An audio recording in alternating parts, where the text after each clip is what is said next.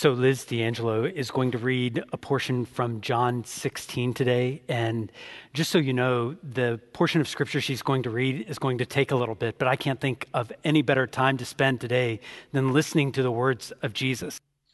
Today's reading is from the book of John, chapter 16, verses 16 through 33. In a little while you will see me no more, and then after a little while you will see me. Some of his disciples said to one another, "What does he mean by saying, 'In a little while you will see me no more, and then after a little while you will see me'? And because I am going to the Father?" They kept asking, "What does he mean by a little while? We don't understand what he is saying." Jesus saw that they wanted to ask him about this, so he said to them, "Are you asking one another what I meant when I said, 'In a little while you will see me no more, and then after a little while you will see me'? I tell you the truth, you will weep and mourn while the world rejoices. You will grieve, but your grief will turn to joy. A woman giving birth to a child has pain because her time has come. But when her baby is born, she forgets the anguish because of her joy that a child is born into the world. So with you. Now is your time for grief. But I will see you again, and you will rejoice, and no one will take away your joy. In that day you will no longer ask me anything. I tell you the truth, my Father will give you whatever you ask in my name. Until now you have not asked for anything in my name. Ask and you will receive, and your joy will be complete. Though I have been speaking figuratively, a time is coming when I will no longer use this kind of language, but will tell you plainly about my Father. In that day you will ask in my name. I am not saying that I will ask the Father on your behalf. No, the Father himself loves you because you have loved me and have believed that I came from God. I came from the Father and entered the world. Now I am leaving the world and going back to the Father." Then Jesus' disciples said, "Now you are speaking clearly and without figures of speech. Now we can see that you know all things and that you do not even need to have anyone ask you questions. This makes us believe that you came from God." "You believe at last," Jesus answered. "But a time is coming and has come when you will be scattered, each to his own home. You will leave me all alone, yet I am not alone, for my Father is with me. I have told you these things so that in me you may have peace. In this world you will have trouble, but take heart, I have overcome the world."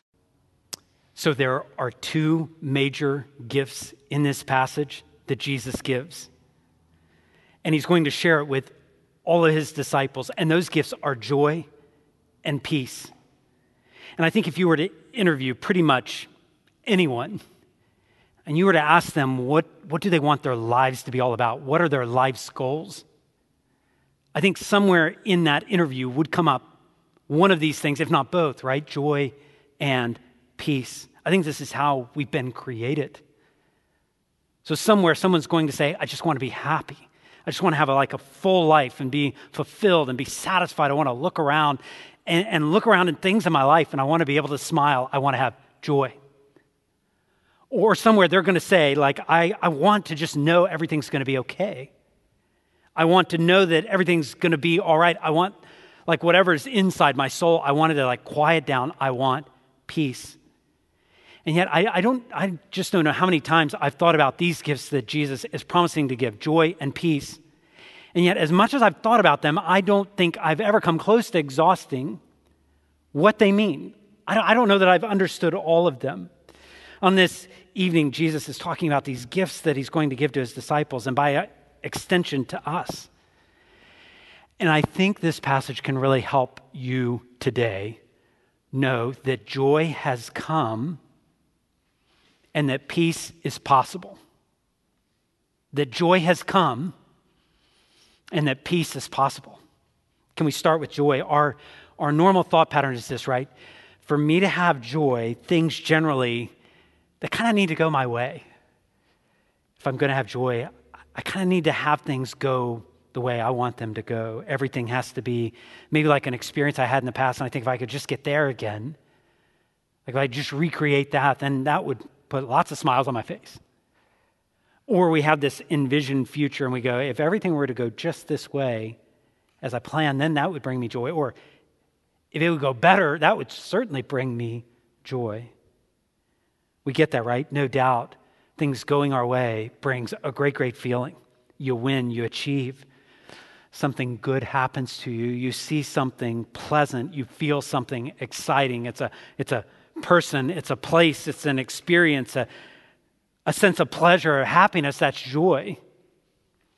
And yet as you think about it even more, you begin to realize that many times joy is pretty connected. It's hinged on circumstances where everything has to be just right, where everything has to go in such a way that we don't lose.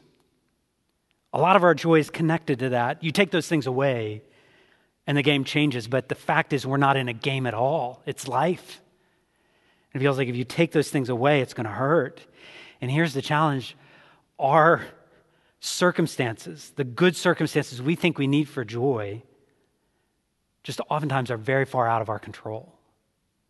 So that poses its challenges. On the night Jesus is teaching all this, he's intentionally taking his disciples down a different path, and his disciples are struggling. You open this passage, and even as Liz read a moment ago, the disciples are frankly confused. They don't know exactly what Jesus is talking about. They're not really sure when will we see Jesus, won't we see Jesus, when will we see Jesus again. They don't want to tell Jesus, we're not really getting it. Did you hear that? And this would be so us. We would do this. Even the boldest of disciples. We would not want to tell Jesus, I'm not getting it. We would probably be the ones that would just seriously nod, even though we're going, I don't know what's going on. It's more than a little humorous to me to think that Jesus knows exactly what's going on in their minds all along. And so Jesus doesn't guarantee that things won't be hard, but he does speak to them as they're uncertain about what the future holds.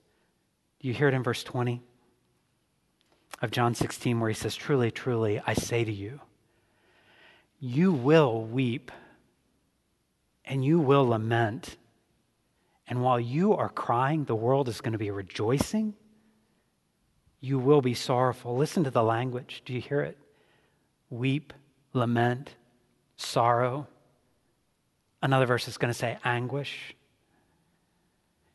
And the world, even in that, is going to be laughing. So Jesus is just telling it straight here. Things are going to be hard, and this is so helpful to me because even this week I talk to people close to me who are dealing with death, dealing with real fears for their own lives and their kids, uncertain of what's next, weary from constant pressure. And what Jesus is reminding us is he goes there with us. He's saying, you're going to experience sorrow. He's preparing them. He's preparing these disciples for his betrayal. He's preparing these disciples for his arrest, for his crucifixion. It's coming, and that will mean each one of these 11 individuals will be very, very sorrowful. And yet in the midst of that, probably in the Garden of Gethsemane, there were some soldiers that came to get Jesus that were probably smiling. We know at the foot of the cross, there were men mocking and laughing. Jesus tells them this is the way it's going to go. But pay attention to what's going on in verse 20. Oh yeah, you're going to be sorrowful, but your sorrow is going to turn into joy. Joy is coming. And here's the analogy he uses. In verse 21, when a woman is giving birth, she has sorrow because her hour has come. But when she has delivered the baby, she no longer remembers the anguish for joy that a human being has been born into the world. He uses the comparison of childbirth, some of the worst pain imaginable, or so I'm told. I learned very early, you don't even pretend as a guy to understand any of this, so you don't even go there. But Jesus at least uses an analogy to help us understand. We're talking about some of the worst pain producing some of the greatest joy on the other side of this. The emotion that even as I think about looking at the 3 kids in our family and the joy they brought on the day they were born, how much joy that brought. Jesus is making promises. And what he's saying, did you hear it? The presence of sorrow is not going to be a barrier or an obstacle to the experience of the most joy imaginable. There's something for the believer that grounds joy deeper than everything going my way. Every circumstance possibly kind of like falling my way. Yep, that too. Everything went perfect today. Jesus says that you're not going to have that to have real joy. There's something that grounds it. You're not going to need that for a driving emotion in the presence of joy. Jesus says that knowing full well that the deepest joys are relational. That's why I think in verse 22, the deepest joys are relational. So he says, you're going to have sorrow now, but I will see you again. There's going to be a relationship here, and your hearts are going to rejoice, and no one's going to take that joy from you. I will see you again. Jesus is saying, you're going to watch me die, but I will rise again. There's resurrection coming, and joy is going to come with it. The world would say to you and to me, to have the greatest joy of your life, you've got to kind of look inside and follow your heart, and you've got to be you, and you've got to be true to yourself. And Jesus says, actually, your greatest joy is going to be in the fact that you're close to me. Your greatest joy is going to be that you rest in me. The joy that never can be taken away is actually going to be when you order your life as I tell you. Your deepest joy are going to be in the fact that you can trust me right now. You can trust me with the future. You can trust me that we are together. I will see you. And your hearts are going to rejoice, and no one's going to be able to repossess that or liquidate that. No one's going to steal it. And there's one more layer to this joy. Again, I think deep joys are almost always, for me, relational. And our deep joy comes because we are in a family relationship, not just with Jesus, but also with the Heavenly Father. This presses on us. Look at verse 23. Truly, truly, I say to you, Jesus, in the context of joy that comes even through this deep sorrow that we might experience, he says, you will be able to ask the Father anything in my name, and he's going to give it to you. So Jesus is taking this experience of joy, and he's saying, joy comes because you know me, and I'm going to see you again. And joy is going to come because you can talk to the Heavenly Father. You, verse 24, you ask and you'll receive, and your joy is just going to be full. Jesus wants to make sure you and I connect joy with asking things from our Heavenly Father.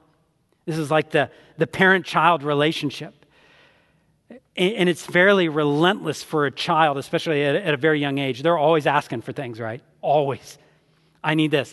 Can you do this? Could you do this? Could you just drop everything and do this for me right now? That's almost implied all the time. It's 24/7 with the child. And then there's not only the things they're asking for, it's the unverbalized needs that they have, like a dirty diaper that has to be changed, a messy face after a meal that has to be clean. A child needs their parents, and we need our Heavenly Father. I think of how honoring it is when a teenager would say to her mom, Mom, I really need your help. You know how to handle this situation. I don't. How honored the mom would be, how much the mom would love that. And the kid would receive the wisdom that the mom could offer. You know this, right? With our Heavenly Father, we never grow out of that. We never mature out of needing our Father. Our Heavenly Father. Grown-up Christianity is never about depending on our Father less. That isn't the way it works. So we ask the Father for things, and we ask in the name of Jesus. That's what Jesus is saying. You're going to ask things of the Father in my name. Your relationship with Jesus is going to add a dimension to prayer. So you think of the name of Jesus, which is above every other name. And when we pray with his name in mind, it isn't like, well, with his name in mind, that's just going to be, I can get greedy and selfish and just ask for it. It's actually when Jesus' name is in mind, we ask with Jesus as the center of the universe, not us. And how that shapes our prayers. Like Jesus, we want what's best for us, but ultimately we want you glorified. So we're going to ask this in your name. Jesus could say, until now, you've asked nothing in my name. But that night, as he's talking to his disciples, he's saying, ask and you receive. that your joy would just be full, completely full, and not like that bag of potato chips that just like everything settles and it's like, I think a third of this bag is full. Not like that at all. It's actually maxed out, your joy, overflowing.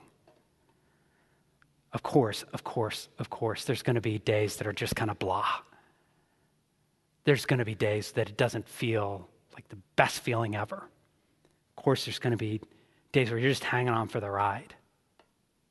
But over the course of your life as a follower of Jesus, actually what Jesus is telling you and me is the dominant expression of our lives is going to be one where we go, it could not be any better for me because I have Jesus. I have him. I'm so glad I have him. He brings such pleasure to my life. I can ask and I don't have to be afraid. I can draw near without fear of rejection. How could it be so good for me? Jesus said your life is just going to overflow with joy in that day. You're going to ask in my name, Jesus says, and I'm not even saying that I'll have to ask the Father, like, kind of go to bat for you on your behalf, because the Father himself, it says, he loves you in verse 27. I'm not twisting the Father's arm. That's not why you're praying in my name. The Father loves you. Remember, he's talking about this joy that just cannot possibly be taken away in verse 22.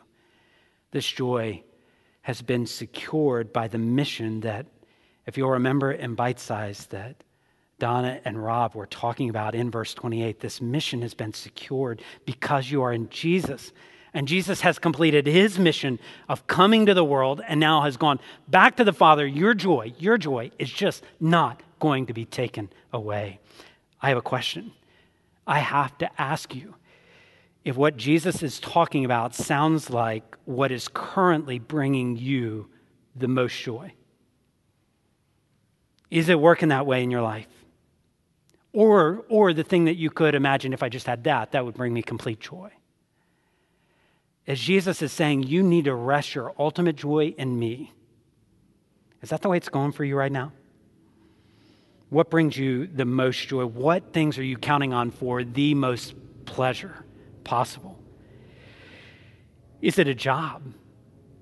Some achievement at work? Is it a relationship? If I just had that, or because I have that, I'm okay. It's all good.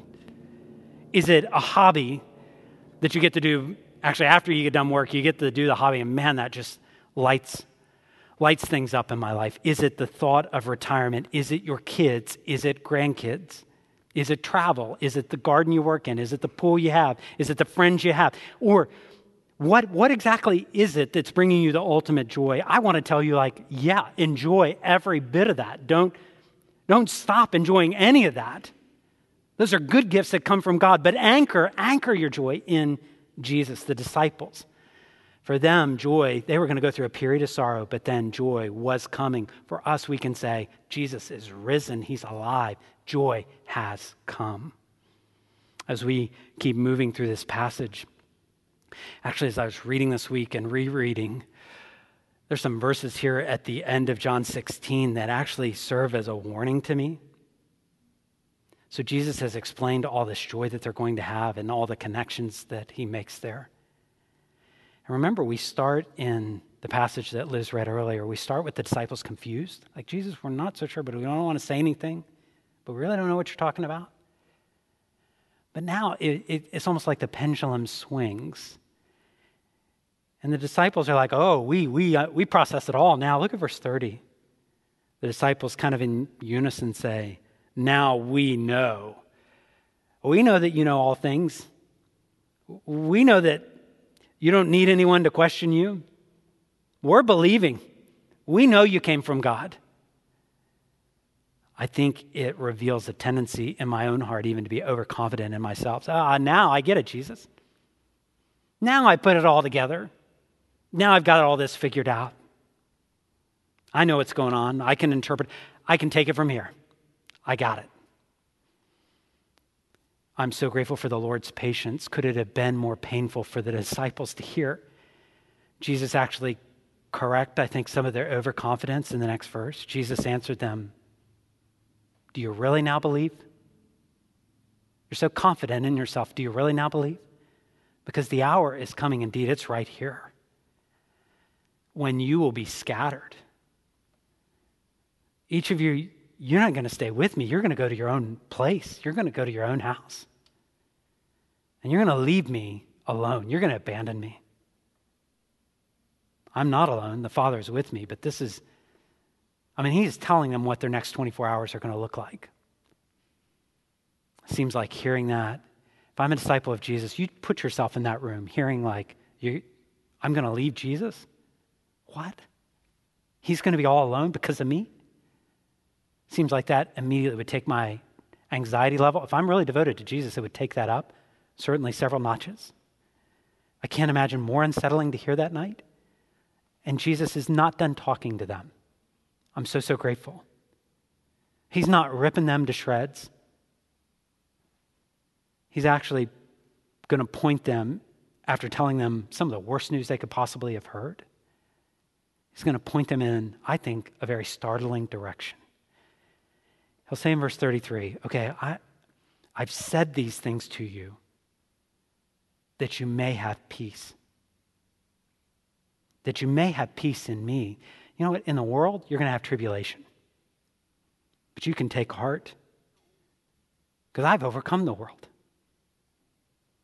So even at the beginning, I said, Jesus really wants his followers to know that joy has come and that peace is possible. Peace is really possible. I think about peace. I think, okay, for Curtis to have peace, things need to really, really settle down around me. Okay, that's when I can really have peace. I don't need turmoil. I don't need chaos. I don't need it in the world. I don't want it around me. I don't want it in my family. If you just eliminate all of that, any sort of confusion, frustration, then I can have peace. I don't want big problems. I don't want small problems. I want every appliance in my house working well. I don't want any check engine lights coming on in my car. I want the grocery store to be stocked with everything I possibly could want. And I want the Middle East to settle down and there be no problems there. I want trade relations on all continents to work just right. I don't want any natural disasters. I don't want to have to worry or have any problems. Here's the problem. Here's a problem with all of that. I think that's what I need to have peace. But the facts are, this world is just constantly troubling. If you know me, you know I love to read history. And to read history is to read of wars and violence and disease and injustice and anarchy and corruption and greed and apathy. And that's not just to read history. That's like to watch the news. This is the world we live in. But Jesus says something. He says something to them, and it's just like he's telling it to us too. You can, in the midst of all of this crazy world, you can have peace. You can have confidence. You can rest. He says, I'm telling you these things so that you would be able to have peace, so that you would be able to rest.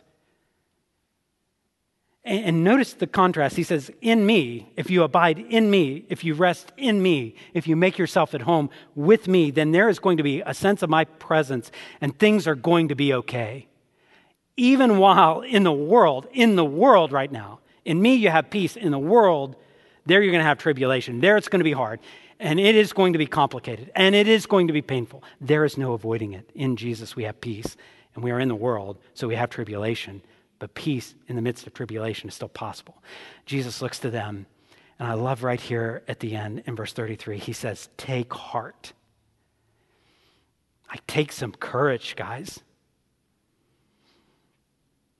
That expression, take heart, take courage, is the same thing he says to blind men who are begging him to heal them.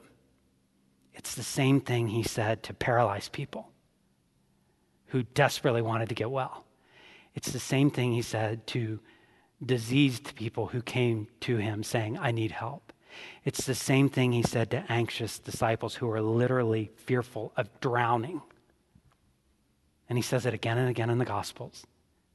And he tells them, as I'm sure only Jesus could tell them, and only Jesus could tell you, you can summon some courage. You can be bold. And actually, one way of expressing this is you can be actually overbold. You can be audacious with this. Take courage. Be strong. And this would be an appropriate time to think of those kinds of words, right? This is the time of graduation speeches where this kind of language is used. It's used all the time. It's bold. It's actually, you need to be overbold. You can take some courage here. You got this. So go do something. Go make a difference.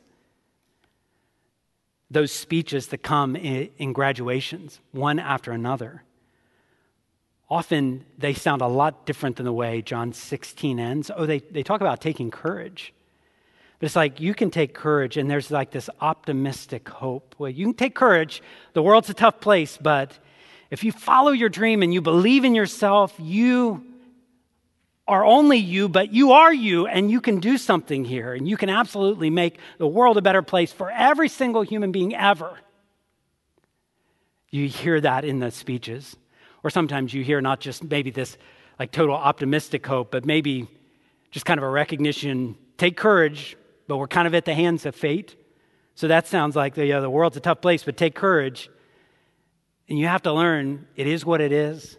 Some things you can't change. You have to accept that. But there will be an answer. For now, just let it be. It'll be all right. There's another way our world says, kind of motivating, take courage. Take courage. If a graduating speech might say, the future is in your hands. The world's a tough place. And the tough have to get going. So are you going to get going? Take courage and be strong. No one's going to hand you anything. If you want joy, if you want peace, you want those things in your life, then you get out there and make it happen. Grit your teeth and be the change you want to see in the world. You do it. And Jesus, hear this now. Because sometimes our world is so trained to hearing that. Sometimes we as Christians are so trained to hear those messages, we almost think, yeah, that sounds right to me. But Jesus doesn't point us in as if we are our own self-help guide. He says, take courage because I have overcome the world. Because I have conquered the world. Because you can rest in the victory, not that you're going to win, but that I've already won. I'm not sure the disciples had a lot of warm fuzzies on the inside. I'm not sure they were ready to take their caps off, and throw them in the air and say, all righty, we can do this. But for 2,000 years, Jesus has again and again and again been there for his disciples who say, this world is going crazy. And he says, I've overcome the world. You can still have peace. I have overcome. And his followers have received peace as they look not to themselves, but they look to the one who has won the peace for them. There's presence of tribulation in the world. That's not an obstacle to real peace. Peace is possible. So I don't know everybody who's watching this, but my assumption is that most everyone who would be watching today believes that God does run the world, that he is in charge. In the midst of being in charge, you ended up watching this today. You ended up hearing the words of Jesus today. And I wonder why God arranged circumstances for you to hear this today. I don't know what's going on in your heart. Where are you looking as the ultimate source of your joy? Maybe some of those things have been stripped away, taken away. And now you're asking some pretty hard questions. Could it be that you need to reassess where your joy comes from? Could we, even as a church, could I be a help to you? Could we talk about that some more? Where is your joy coming from? Maybe that's a good project to work on this afternoon. All the things I enjoy and then what's ultimate. Do you believe that peace is possible? Do you believe and rest in the fact that Jesus has conquered everything that could wreck your life? Do you need to remind yourself that God is your refuge and strength? So, joy has come. Do you have it? And peace is possible. Are you trusting in Jesus for it? Can I pray for you? Lord, that's my request. I don't know who is watching this right now, and I don't even know when they're going to watch it. But you know, and you can bring circumstances together so that each person watching may find deepest joy in you and peace that passes all understanding in you. Do this to make the name of Jesus great in our world. Amen.